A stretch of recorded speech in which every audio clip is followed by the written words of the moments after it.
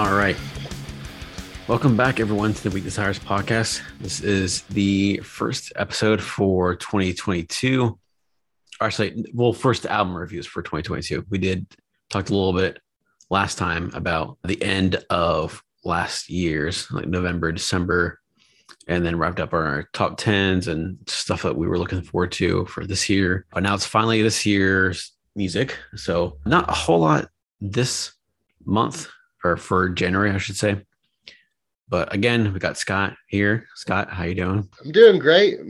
How are you doing? Doing okay. Yeah.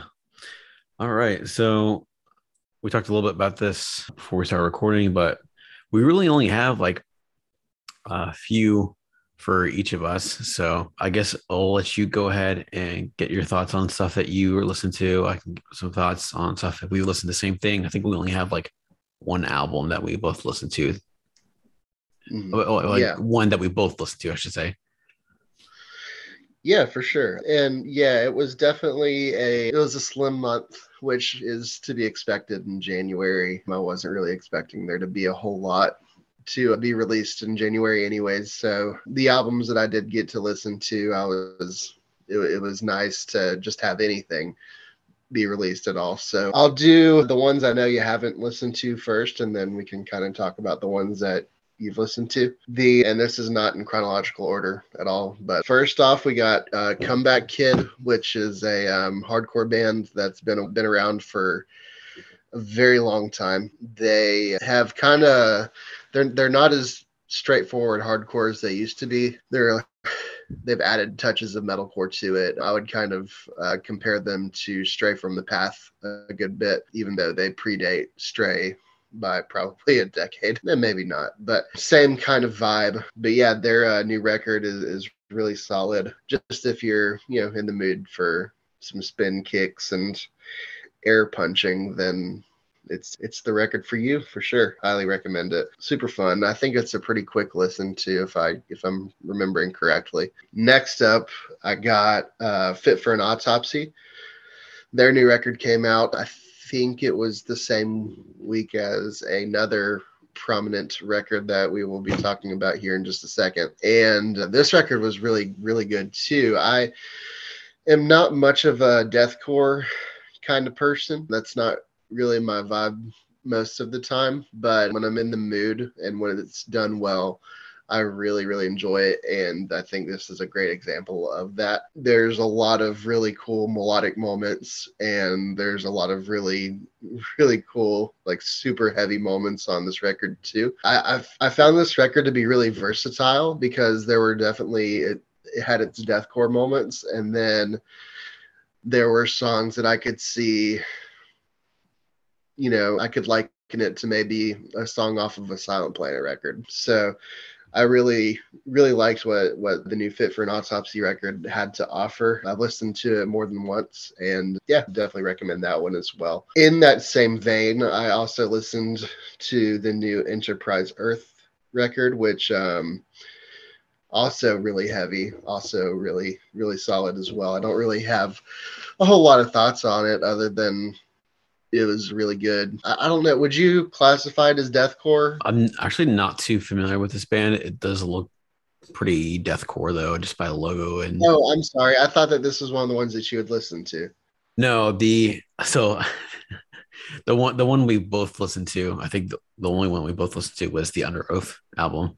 Okay. Okay. Yeah, this seems like So, something I would listen. Well, I'll have to listen to it myself, but so I do like some deathcore here and there. yeah, this band used to be on Franz's record label, Oh, okay. which was interesting because yeah, they're pretty deathcore, but yeah, but they're not anymore. But yeah, I liked this record a lot too. Once again, it's something that if I'm in the mood for, really, really awesome deathcore record. So it was like all of my records that I listened to that came out this month were heavy records. Leads me to my last record that we both listened to. We can flesh out a little bit, which is under a long-awaited new record called Voyeurist. It came out, I think it was the second weekend of January. I believe it was originally slated for a September, October release, but then got pushed back because of the vinyl shortage. So we waited a lot longer for this record than we probably should have. But this is a very, very interesting record. When the first few singles came out, I was intrigued. And I mean, I was like, it's an Underoath record. I'm going to be sold on it. I did go into it with a little bit more trepidation than I did Erase Me because, and granted, I still really like Erase Me. It just hadn't aged as well as I'd hoped for me personally. And so I was a little bit more careful going into with just, these huge expectations. And I think that may have worked towards my benefit because I really love this record a lot. It's 10 songs.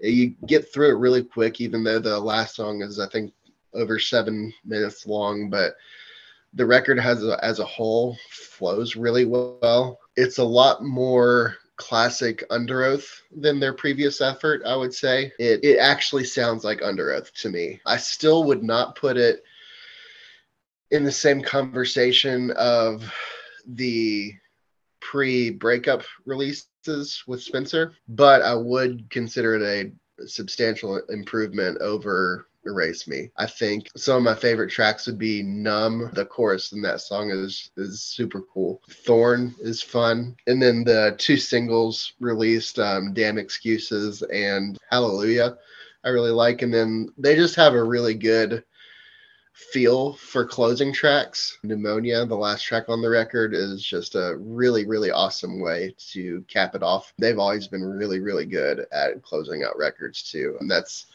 something that I think they don't get enough credit for, is that they really know how to close out a record. So yeah, it was a good, like, all in all, like, it's far from my favorite Underoath record, but was still really, really great, especially in the world of whatever heavy music is in 2022. Yeah, had a lot of fun with this one. Nice. Okay. Yeah.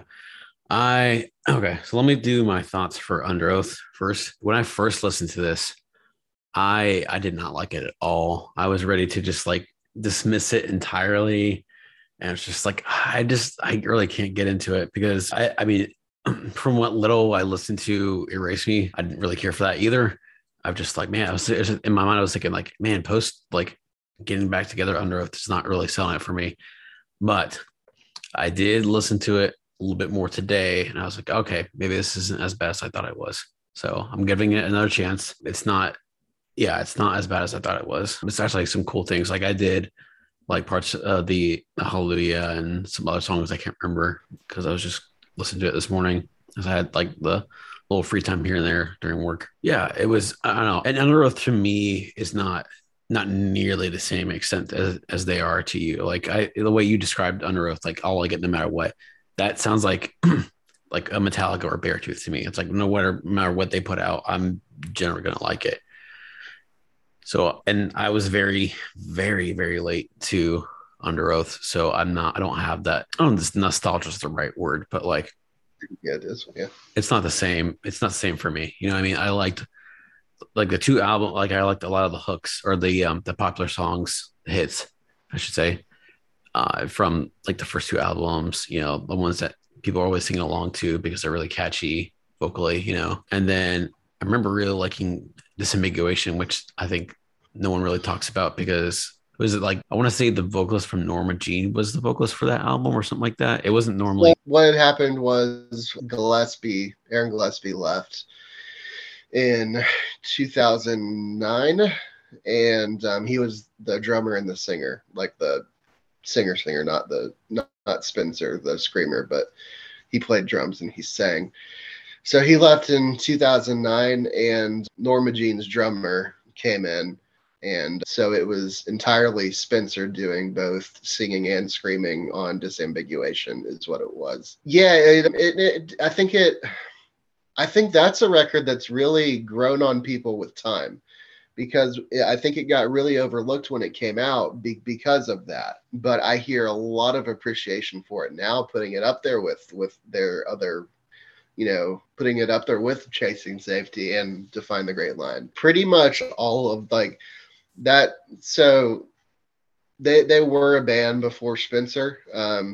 They were like a deathcore band that was not very good and released like a few records with. Do you know the band Maylene and the Sons of Disaster? I do, yes. So he was the original vocalist for Under Oath in like the 90s. And so they put out a few records with him, and it was just a completely different band. And then Spencer joined, and they put out Chasing Safety. And pretty much from Chasing Safety until Disambiguation is just it's just like a perfect streak of records, in my opinion. And I feel like I might have probably viewed Disambiguation when it was released in a similar way of how I feel about Voyeurist now, I think. Because it's, in a way, it's still the same band, but it's very different. And even though they have Gillespie back now, they're a very different band than from where they were, 15 years ago. And so, yeah, with Voyeurist too, I think you said you had re-listened to it today. And I think it is a record that rewards that, because there's a lot of hidden intricacies in it that kind of come out the more you listen to it. It's because I wasn't like, I didn't dislike it the first time I listened to it, but I definitely felt underwhelmed. I liked it a lot more the more I listened to it. The more I could pick apart and latch onto, the more it grew on me. Yeah, definitely. So yeah, I think it's definitely worth listening to. And there's also like the big controversy with Under Oath as like who they were before and now. So that ties in with it too. I think for some people, for me, it was kind of either or. I was just like, if the music's good, that's all I really care about at this point. I mean, I follow a lot of bands that aren't Christians, and it's fine if they're not, So yeah, it's definitely worth checking out. I think people should give it a chance if they didn't like the album before that, which I didn't really. So I may even go back and see if I like that a little bit more. But yeah, that was a big thing for me. I'm glad I took the time to listen to it again. So that was the big thing. I have two more I want to talk about. One of them, kind of surprising, Skillet put out a new record in January, which I know, like, I know how Skillet is. Like, for me, I was like, I'm just going to check this out, see if I like anything from it, because I know what Skillet is, and it's pretty much the same for what they do. Like, it's the same.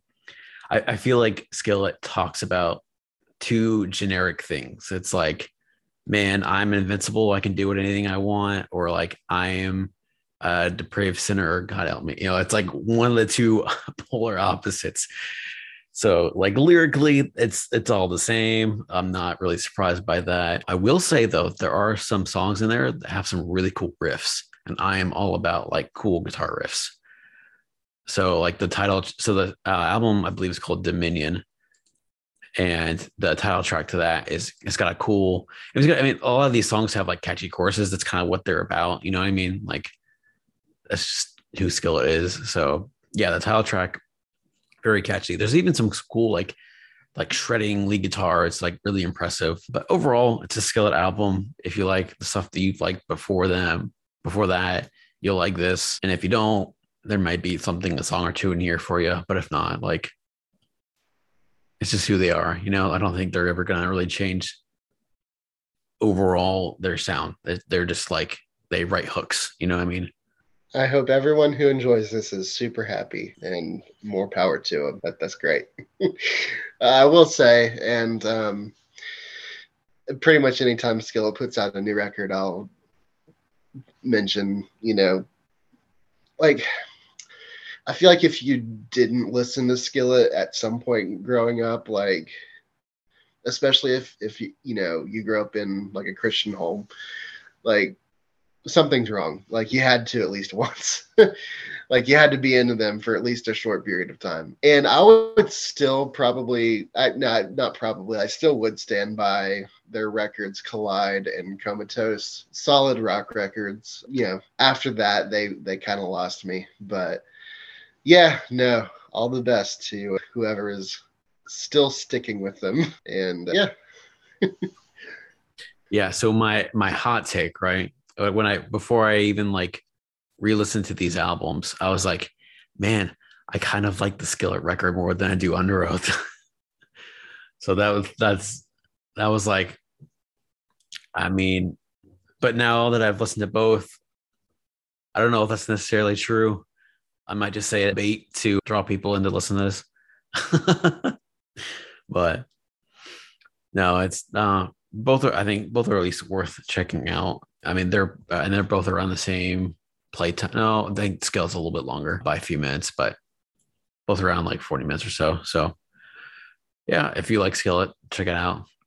And the last album I want to talk about is Shadow of Intent. This album it's like I don't know what you call it, like a melodic death metal or deathcore. I didn't really know what the genre is. It's like it can be very, usually pretty fast, and like there's some kind of synthy orchestra stuff behind it. Very cool guitar parts. I like what their Chris, I think the first name is Chris, what he does and in Currents. So a lot of that, I mean, it sounds completely different than Currents, but still like very, very good. There's a couple cool hooks in it. It's like, the album's pretty long too. It's about an hour, I think. And yeah, it may not be for everyone. Like I think I would listen to it too much, but I've been listening to it a little bit more here and there. So definitely worth checking out if you like Currents and that kind of subgenre of metal, if you want to call it that. I mean, it is metal. I don't know what I'm talking about. But yeah, it's very cool. There's a couple, I'm gonna look up the songs real quick, because there's like the third track. The album's called Elegy. So the Coming Fire has a really cool motif that comes in and out of the song. That was really cool. Yeah, just a lot of really cool things in it. Even Phil Bozeman is a features in one of the songs, and also Chuck Billy. If you don't know, that's the vocalist of the metal band Testament. So that was really cool. So yeah, a lot of really cool things in there. Really like the album as a whole, and definitely worth checking out. I mean, if you like the deathcore stuff from like Fit for an Autopsy or Enterprise Earth, I think that could be good to check out too. But I will definitely check out the ones that you have mentioned this month, because I need to go. I forgot, like, Will Putney's the guitarist for Fit for an Autopsy, and so I've liked.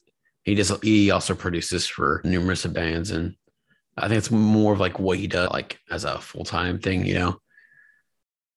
But yeah, I'll definitely go check that out. And that is about it for albums for January. A little bit more than I was expecting, I guess, but not too much as a whole. So looking forward to what's coming in the coming months. And there's also a couple cool singles that came out I'm gonna get confused with this month and like from January and early this month, because there were some things that came out like last weekend or the past 2 weekends that have been really good. Like Lights announced her new album Pep that's coming out on April 1st, which she says is no joke, because April Fools. So she's got a couple songs out from that, a couple singles out from that. That's really good. I think Wolves Out the Gate. Did they release a single in January? Or was that like I think they just put out a new one too. Okay. I think they put out one in January, and they just put out another one. Okay, so they've got like 2 or 3 at this point. Yeah, and that record is coming out in, I think, mid-March, early mid-March, somewhere in there. Yeah, that should be good. I'm looking forward to that. Well, any other song, like singles or EPs or anything you want to mention before we cut it off for today? No, nothing. Okay, well, we will just close it off there. Scott, thank you as always for joining me on. This is I like that we're gonna keep doing this, and it's been really fun to really. I mean, I was really busy in January, so I had to like really find at least a couple things, and I'm glad that I found like the 2 or 3 that I found out. So yeah, I'm looking forward to more of what's to come. And yeah, until next time, guys, take care.